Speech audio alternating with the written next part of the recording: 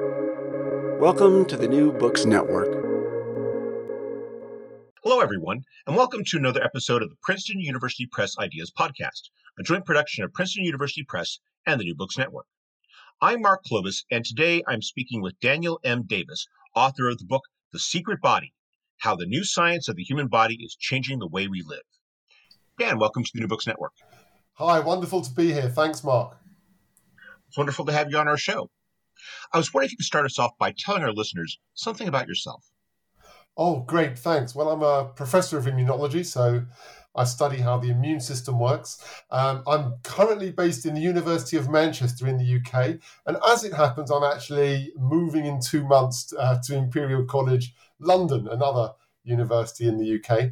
And congratulations. Yeah, thanks, Mark. And my research is really visualizing with really high-powered microscopes how the immune system really works. So in my lab, we take cells from blood samples and we make really high-resolution movies of how immune cells in your blood interact with cancer cells or virus-infected cells to try to understand how that recognition happens. And that's what my lab's been doing for the last 20 years or so, building on the fact that I actually studied physics first, and my PhD is actually in physics. So using the physics to be able to use these high-powered microscopes and applying that to understand how the immune system works. I guess that's what I do. I was thinking that hearing that makes parts of the book that I read very, very, very understandable in terms of the focus, because it's a book about biology, but it's also a book about how technology is opening biology up to us in new and fascinating ways. What led you to write this book? Thanks, Mark. Well, essentially, it was exactly that. It was the realization to me in my everyday life as a scientist that things are kicking off in our understanding of the human body to an unprecedented extent, which really comes from a whole suite of new technologies that are being developed that are opening up really radical new views of what the human body is. So we go through in the book different parts of the body, cells, tissues, organs, the microbiome, the brain, our genes, and so on. And I tried to explain how new technologies are giving us really different views of how all these components work. And I think that leads us to important things that will affect our everyday life in the future. It really is fascinating to read not just about these recent discoveries that you feature, but you also provide a bit of the background, like how we began this process. And I'm thinking here about how you open your chapter on the individual cell with Robert Hooke, and you talk about how it was that he began the process of using a microscope to study the body and where the word cell comes from, and about how it opens up that argument that you make about how technology it changes our understanding and advances our understanding of the human body. I was wondering if you could perhaps explain some of these recent innovations and how they're changing our understanding of the individual cell. Thanks, Mark. It's you're exactly right that it was way back in 1665 when Robert Hooke first published this book called Micrographia when he was age 30 at the time, and it essentially was using a microscope to look at the world around us. And in that book, he has, for example, pictures of a flea sort of magnified over a sort of fold-out page in the book. And so it was the first time that people could see this flea for the monstrous thing that it really was. In other words, he showed the world that microscopes open up doors to things that we just barely knew existed. Seeing giant-sized fleas, the mountainous edge of a razor blade, the fact that unexpectedly, if you zoom in, a needle is actually blunt at its end. So he opened up that for us, and it really tells us that using a microscope can show us things we just didn't know were there. And so that's my starting place, that new technologies bring us to completely new places that we didn't know was there. But what's equally important to understand there is that a light microscope, can't just zoom in forever and ever and ever. So you can't just make a microscope to see better and better and better and better. There's a limit to that. And in fact, it was in 1872 that a German physicist, Ernst Abbe, first did a mathematical calculation to show how good a light microscope could ever be. And in fact, the formula, the mathematical formula he eventually derived to say how good a microscope could ever be is written in stone on a memorial to him in Germany, in Jena, where he lived. And a starting place for my book is that actually, in relatively recent years, not we as in the scientific community, not me, myself personally, but we have created microscopes that actually do beat that fundamental law of physics for how good a microscope could ever be that was once written on stone. And we now do have microscopes to zoom in better than ever before. And that gives us new views of what cells really are. And in turn, I think that will open up new ideas for medicine. I was wondering if you could perhaps explain, just give us one example of what we're learning with this new microscopy, with this new technology. What are we coming to what's an example of what we're coming to understand about cells that we either did not know or were mistaken about previously? Yeah. So thanks, Mark. That's that's exactly where I want this book to get across. That first off, I explained the journey of how we built microscopes that beat a fundamental law of physics. And I tell that story, which spans decades from scientists of different temperament and different background, and how we got to that, the amazing innovation of creating microscopes that beat a fundamental law of physics. And then, of course, I want to describe how we're using that. And I give some examples across other labs in the book, but of course, it's not that my own lab's research is any more important than the other people's. I mean, lots and lots of labs are using these new kind of methods, but of course, I do know my own research better than I know everybody else's work. So I do describe some of the research we're doing in my own lab.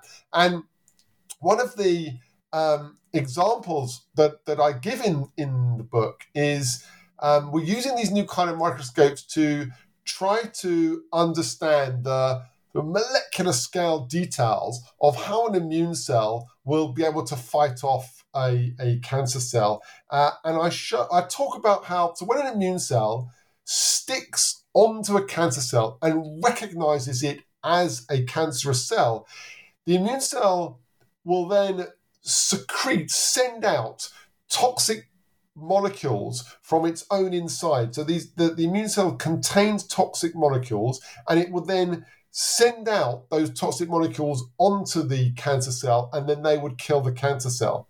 Now, one of the ways in which that happens is that you have these sort of packets that contain these toxic molecules, and those packets have to move from within inside the interior of the immune cell. They have to kind of fuse with the outer edge of the immune cell, and then the contents, those toxic molecules, go across to kill the cancerous cell that the immune cell has latched onto.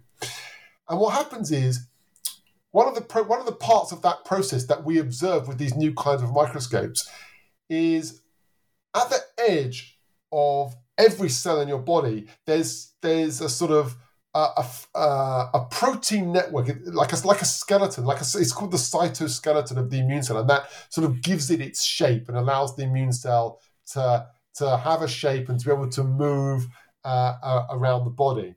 And you can imagine that as like being like the inside part of a tennis racket, like lots of lines that make up sort of squares, a mesh that's at the edge of your cell. And that mesh of molecules is giving the cell its shape and structure. But these packets of toxic proteins have to be able to move through that meshwork to deliver their contents and kill a cancer cell.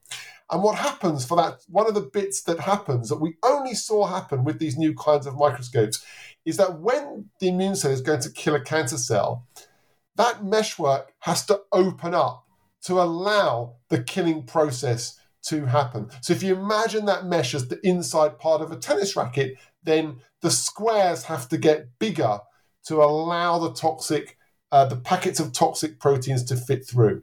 So the meshwork has to open up, the packets of toxic proteins have to go through it, and then they can release their contents to kill a cancer cell. And we can only see that happen with new kinds of microscopes that could resolve and see right down to that minuscule thing. Now, you might say that's kind of a nuanced detail of what happens.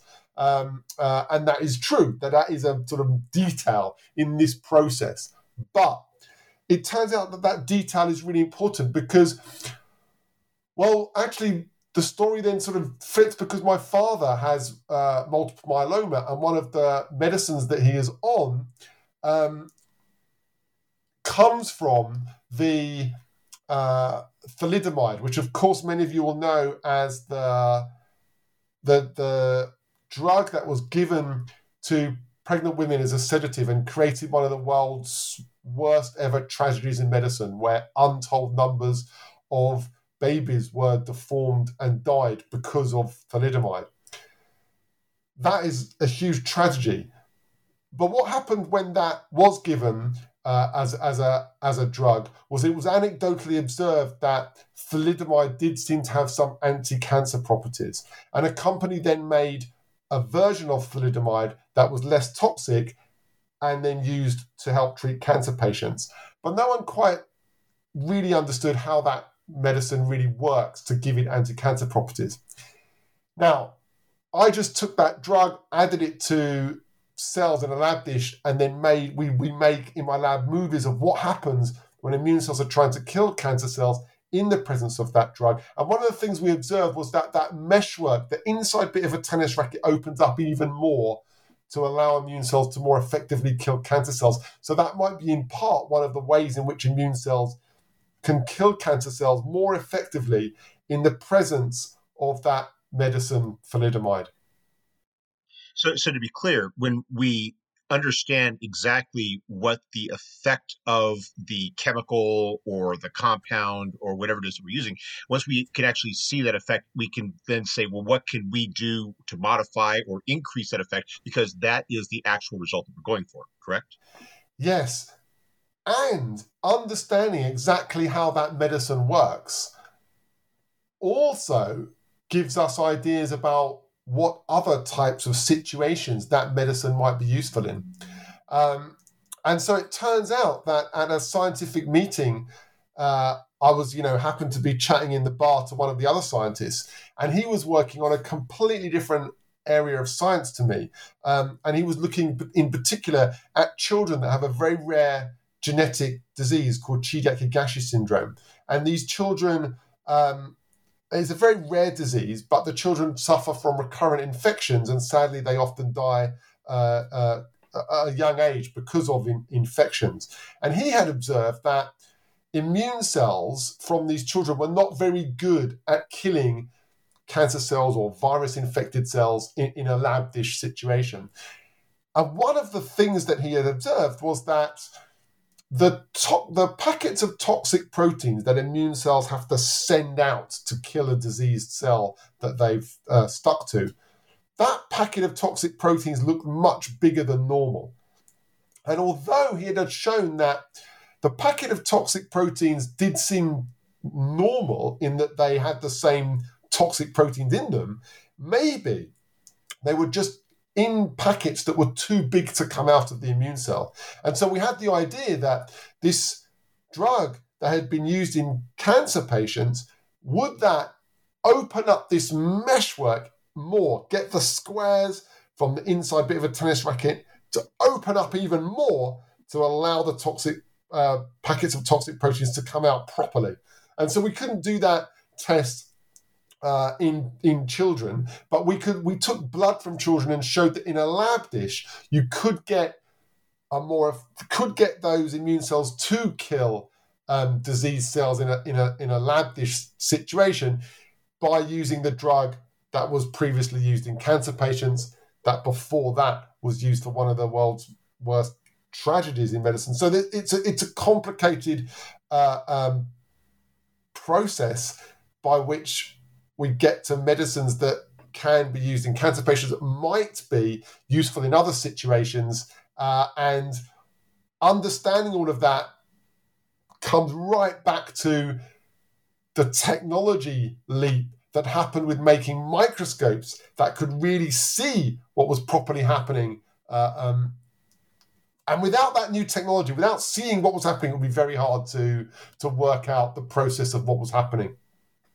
It's one of the parts of your book that I really enjoyed, which was how you trace the process of discovery, the process of research and innovation. And I'm thinking, for example, in your the second chapter about the embryo, how you describe the story of Magdalena Zernicka Getz, and about how how this, her personal situation leads to these radical new discoveries, and how, so you have this one rather intimate moment, and how it creates this new understanding about the embryo, and opens up new possibilities for what we can do with science today.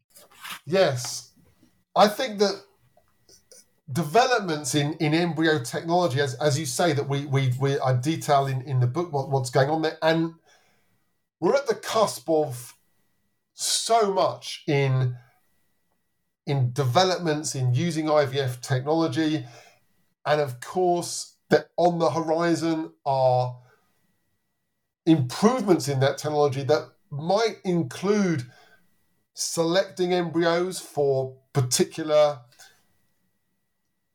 genetic compositions, screening out certain diseases, and possibly, as you know, there's been even some illegal, essentially, or against scientific consensus, people have tried to even edit human embryos in a famous example in China. So again, the technology has opened up all sorts of new biology, which is extremely important for how we live, as you say, in selecting for particular embryos, and even at the point of deciding who will be born. It's rather frightening in some ways, but also it's very exciting, the idea of what has become possible. We have talked about it for a long period of time, but as you talked about, as in the case with Ho Jiankui, and I apologize if I mispronounced the name, about how what he was doing with it, he wasn't trying to create, super babies. He was trying to create a babies who were resistant to a particular disease, and how something like that, which was, the stuff of science fiction, say even 30 years ago, today is something that we do seem, as you detail, to be close to achieving in certain cases. Yes. So I think, this is extremely important. And, right now we allow parents the freedom to choose, for example, whether or not to have a child with Down syndrome. But that is just the tip of the iceberg. And what I think is particularly important about this revolution that's happening across human biology is that all the new technologies being developed equip each of us as individuals with new powers that we have to personally decide when to use. So it's not that, in other revolutions, like with agriculture or computer technology that, or the Industrial Revolution that changes the job market, essentially they affected our environment and all of us in how we live. But the difference here is that the technologies that are revolutionizing human biology, for example, in embryo research, in IVF technology, and so on, they are affecting your own individual choices about what you will do for yourself and for your children. And so that is why this is a very, very different revolution to the previous scientific revolutions that would be familiar. I was fascinated to see how in your chapters you describe that so much of this is based upon simply trying to understand how the body works generally, not just the effect of, say, a particular medication or a particular treatment. And I'm thinking about your chapters on, say, the body's organs and the brains, about how this isn't just simply a matter of, say, hardware. That it's not a matter simply of, say, developing a better microscope. It's also about introducing ways of, say, tracking particular cells to identify them using chemicals, using lasers.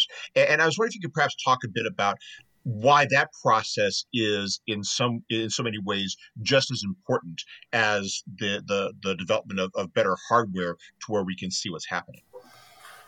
Yes, Mark. So that's you're exactly right. That part of the development in technology that brings us whole new levels of understanding is in the software, is in the computational analysis. It's not just building new microscopes, as you say, or other kinds of hardware. It's also in the way in which we analyze things.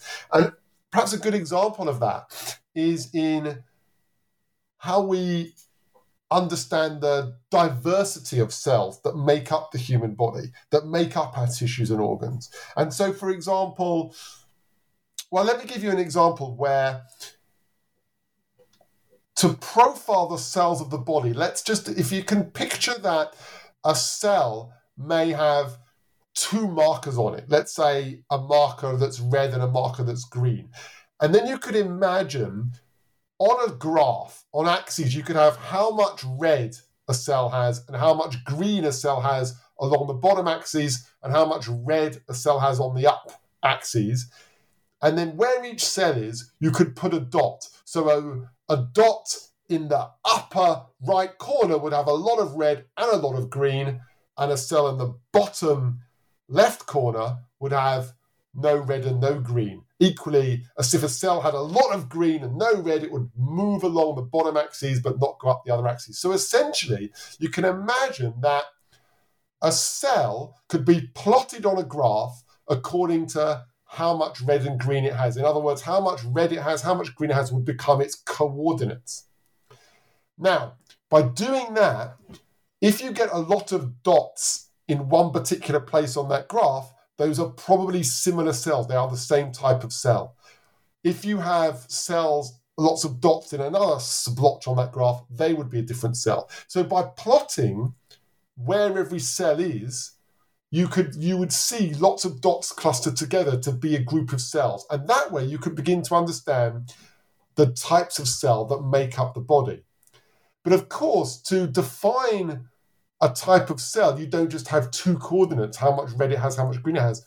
Every cell in your body has all of your genes in it. 20,000 genes roughly make up the human genome. And every cell in your body has those 20,000 genes. But what makes one cell different from another cell is which of those genes are really switched on in that cell to be used to make protein molecules, because protein molecules define what a cell is. So what you really want to do is analyze every cell according to which of the 20,000 genes it's using. And so the technology to do that is now available. So instead of just plotting two things about a cell, we can have 20,000 things about each cell, because we can say which genes each cell is using, which of the 20,000 genes each cell is using. Now, of course, I can't visualize a graph of 20,000 axes on it, but a computer can do calculations on that in just the same way as a graph with two axes on it. And so within this world of 20,000 parameters, a computer can still calculate which bunch of cells, where cells are in that space and which bunch of things look similar. So a computer can analyze all of the cells of the body, or all of the cells in a sample of blood, or all the cells in a sample in a biopsy, and say what cells are in there according to which of these 20,000 genes is that cell using. So a cell might be using, say, 5,000 genes in particular, and other cells might be also using those 5,000 genes. They would be the same cell. So a computer could calculate what cells are in a sample. Now, what's really exciting about doing that is that I don't have to tell the computer to look for this cell or that cell. I could just give a sample, say which genes it's using, and a computer can analyze that and tell me how many types of cell there are in that sample and what are they. Now, that kind of analysis is leading to discoveries at the level of a completely new type of human cell can be identified, because a bunch of dots will appear that mean that there's a certain type of cell in that sample, and maybe we haven't ever seen that type of cell before. So a long time ago, Leeuwenhoek famously looked down a microscope to discover new kinds of cells. He discovered sperm, for example. He discovered bacteria just by using a microscope. Now we discover completely new kinds of cells in the human body by doing a computer analysis of all the genes that cells are using, and we can find new cells through that kind of analysis. And it's not just cells that we're talking about here, it's neurons. And that to me was really fascinating, this idea that because the brain is such a famously difficult organ to understand.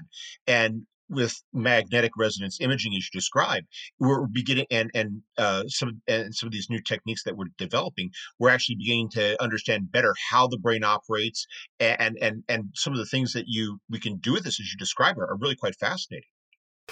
Yeah. So what's fascinating about the brain is that, so we've just spoken about sort of new things about how cells work, and then we've talked about technologies that really open up the discovery of entirely new kinds of cell in the human body. The brain is really about working out which neurons are connected to which other neurons. So it's another level of problem. Here we need technology that can determine which neurons are connected to which other neurons. So although obviously we still don't understand exactly how a brain gives rise to, something that can create poetry, but what we do know is that it's about the connections between neurons. And so there are now technologies which we talk about in the book where individual cells can be colored in a random way, in the same way that the computer screen uses 3 colors essentially to then give you all the colors by a certain amount of red, green, and blue can create any of the colors that you need in a computer screen. That could be done in the brain, so that you can now have neurons of a brain colored with a random amount of red, green, and blue, so that each neuron has its own particular color. And that helps you be able to depict which neuron is connected to which other neuron, because now you can pick out the individual neurons a bit more easily than before.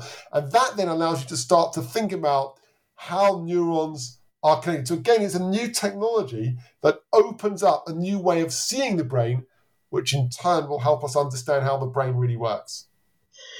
Well, another thing that really fascinated me was, when I was reading your book, was reading about its ability to understand the life within our own body. And here I'm talking about and I apologize if I mispronounce this. Is it pronounced the microbiome? Sure.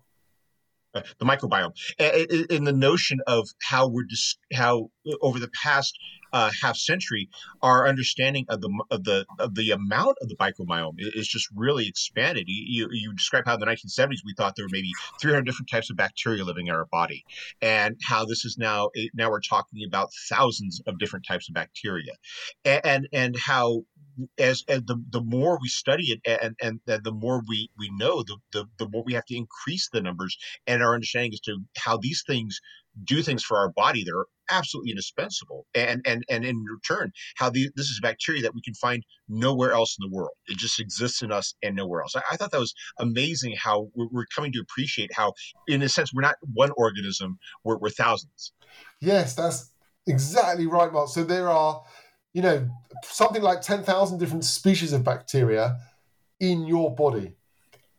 And we know most about the versions of bacteria that live in your intestine, because actually they're relatively easy to analyze from your stool, feces, poo. And again, it's the technology to opening up, being able to analyze the genetics of bacteria in your stool. The technology able to do that has shown us a whole nother world of all these bacteria that reside inside the gut, the human gut. And they are a crucial part of who and what we are. They do many jobs in the body, as we discuss in the book. And also, at the moment, we're just on the cusp of really being able to understand that deep symbiotic relationship between us and the bacteria that live on and within us.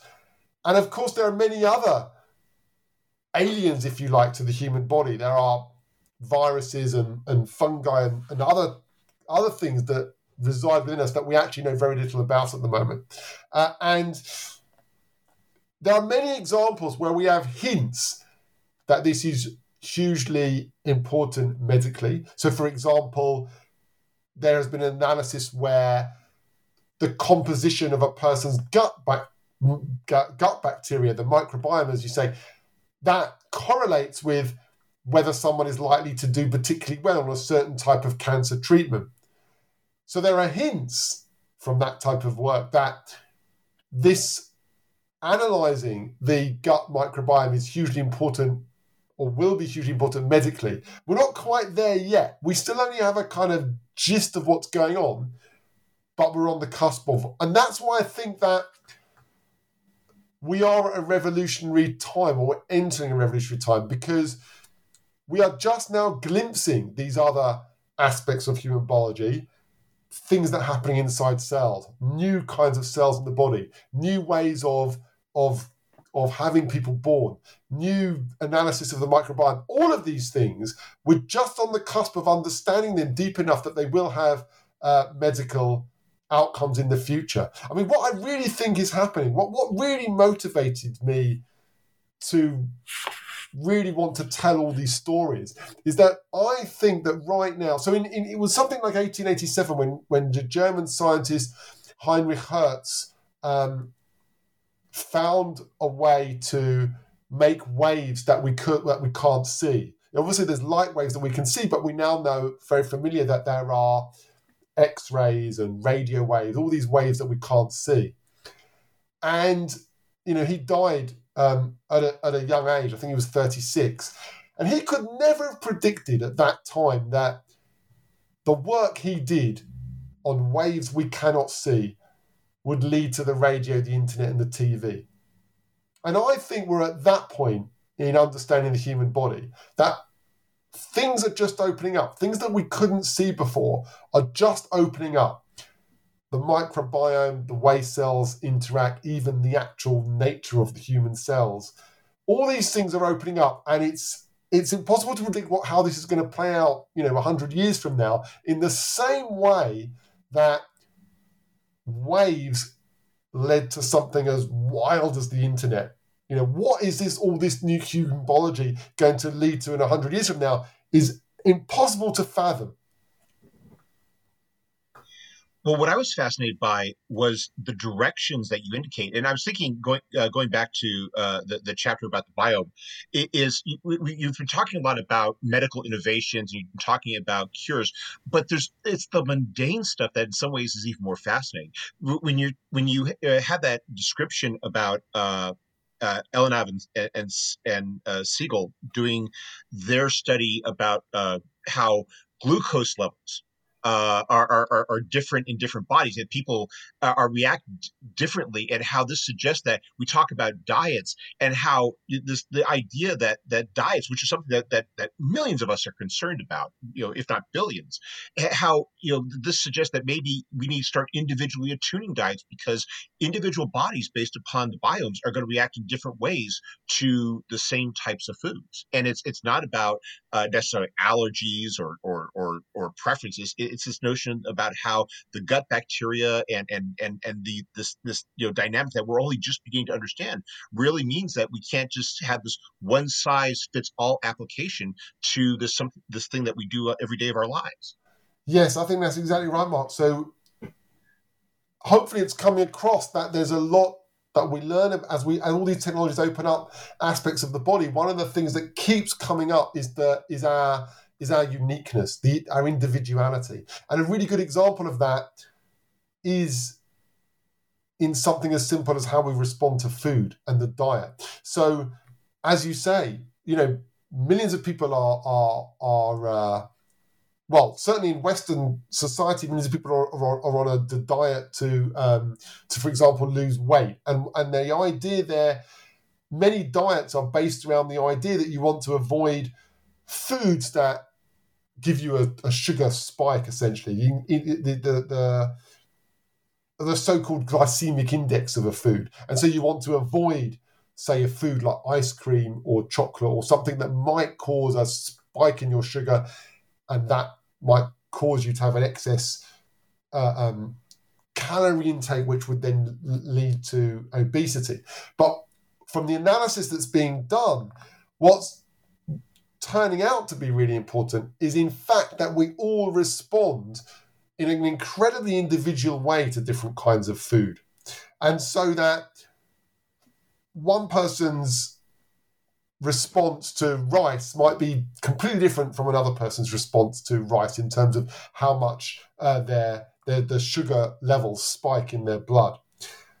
One person's good diet is not the same as another person's good diet. And perhaps that's one of the really fundamental reasons why there's a vast number of different kinds of diet out there, and yet none have been unequivocally proven to work better than any other one.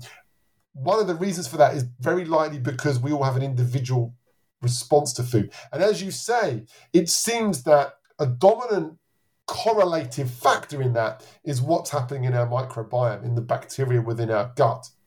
So that's not to say that we immediately understand what would be the right diet for you, but we're on the cusp of it. And I really think that is one area where progress is very likely to happen in the coming years, understanding nutrition and diet and how our individual response to it varies. I was thinking, though, that nothing better demonstrates how technology is changing our perspective on the body than the Human Genome Project. And you spend your penultimate chapter describing how how that happened over the past generation and the role that technology played in that. And I think that really, given how much publicity it's received, it really does underscore the sense that you described, that we are on the cusp of this vast new panorama of new discoveries and new understandings. Yeah, thanks, Mark. So I think, people are sort of familiar with the idea that genes link to disease.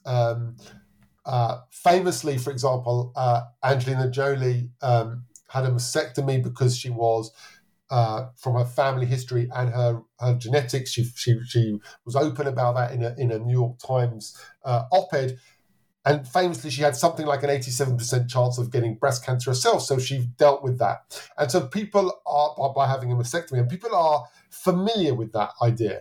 But I think as we dig deeper and deeper into human genetics, things are becoming more and more nuanced. As all these patterns and codes that define who we are open up, we get more and more detailed information about what we're likely to be susceptible to in the future. And that includes genes, as well as our microbiome and our cells and everything else. So putting it all together, you end up with the possibility of knowing in a very detailed way what you may or may not be susceptible to in your life. But with that power, again, comes very difficult issues for each of us to deal with. See, in Angelina Jolie's case, there was quite a high chance that she would develop the problem later in her life. But most of these genetic analyses or other types of analysis will lead us to much more subtle and complicated things to deal with. So, for example, if you were given a 1 in 5 chance of getting cancer over the next 10 or 20 years, how would you deal with that information, especially if the way in which you might deal with it, for example, taking a drug or surgery, carries its own risks as well. So we have to it's a really important time because we have to address the implications of what this analysis of the human body will mean for how we look at our own health. And I think we'll all have to make individual decisions about how much we want to know about ourselves. Already that's sort of coming online now, and people are familiar with, you could get a genetic analysis you could have your whole genome analyzed. There are companies that do that right now. And that is, again, just the tip of the iceberg. I think right now you could get a watch that measures a few things about you. But I think in the future, the potential will be there to have a whole world of information and data about your own body. And so you have to start to think about how much of that do you want to know, given that dealing with that information is actually quite hard and difficult and has its own dilemmas. Well, we appreciate the time you've taken to speak with us. But before we go, could you tell us what you're working on now? Oh, thanks, Mark. Well, in my own lab is where most of my energy goes. And, I love writing, and writing is really important to me. It's not a hobby. It's a deep thing that I have to do. But also the scientific research itself is important to me, of course. And so right now in the lab, we're looking at new ways to try and understand the diversity in immune cells. Obviously, you'll know that there are different kinds of immune cells in the body. T cells and B cells have kind of become a bit famous for producing antibodies and things, especially in the COVID-19 pandemic. And we're trying to understand in my lab how really diverse different kinds of immune cells are, and as well as that, at the level of people, how different individual people's immune system is. What is the difference between my immune system and your immune system, which will be down to our genetics and the history of infections we've had. And we want to understand the diversity in immune cells within a person and between different kinds of people. It sounds like fascinating work, and I wish you the best of luck with it. Thanks, Mark. Thanks. It's fascinating work. It's also really hard work. I can imagine, and it's just and to think that how much more we're still learning. I can only imagine what it's going to look like just 5 or 10 years from now. Yeah, it's just impossible to imagine that kind of thing. When I was younger doing my own PhD in physics, it would have been impossible to imagine that there were microscopes that could beat a fundamental law of physics about how good a microscope could be, and yet we have them now. So actually, it's quite impossible to imagine what the state of my own lab's research would be in 10 years, never mind everything else that's happening across everybody else's lab. I mean, this is an endeavor that spans tens of thousands of people, if not more, across the globe. And I really believe that all kinds of aspects of human biology are really exploding right now. Well, I wouldn't want to take you away from your part of it for any longer. Dan, thank you very much for taking some time out of your schedule to speak with us. I hope you have a wonderful day. Thanks so much, Mark. It was wonderful to talk to you.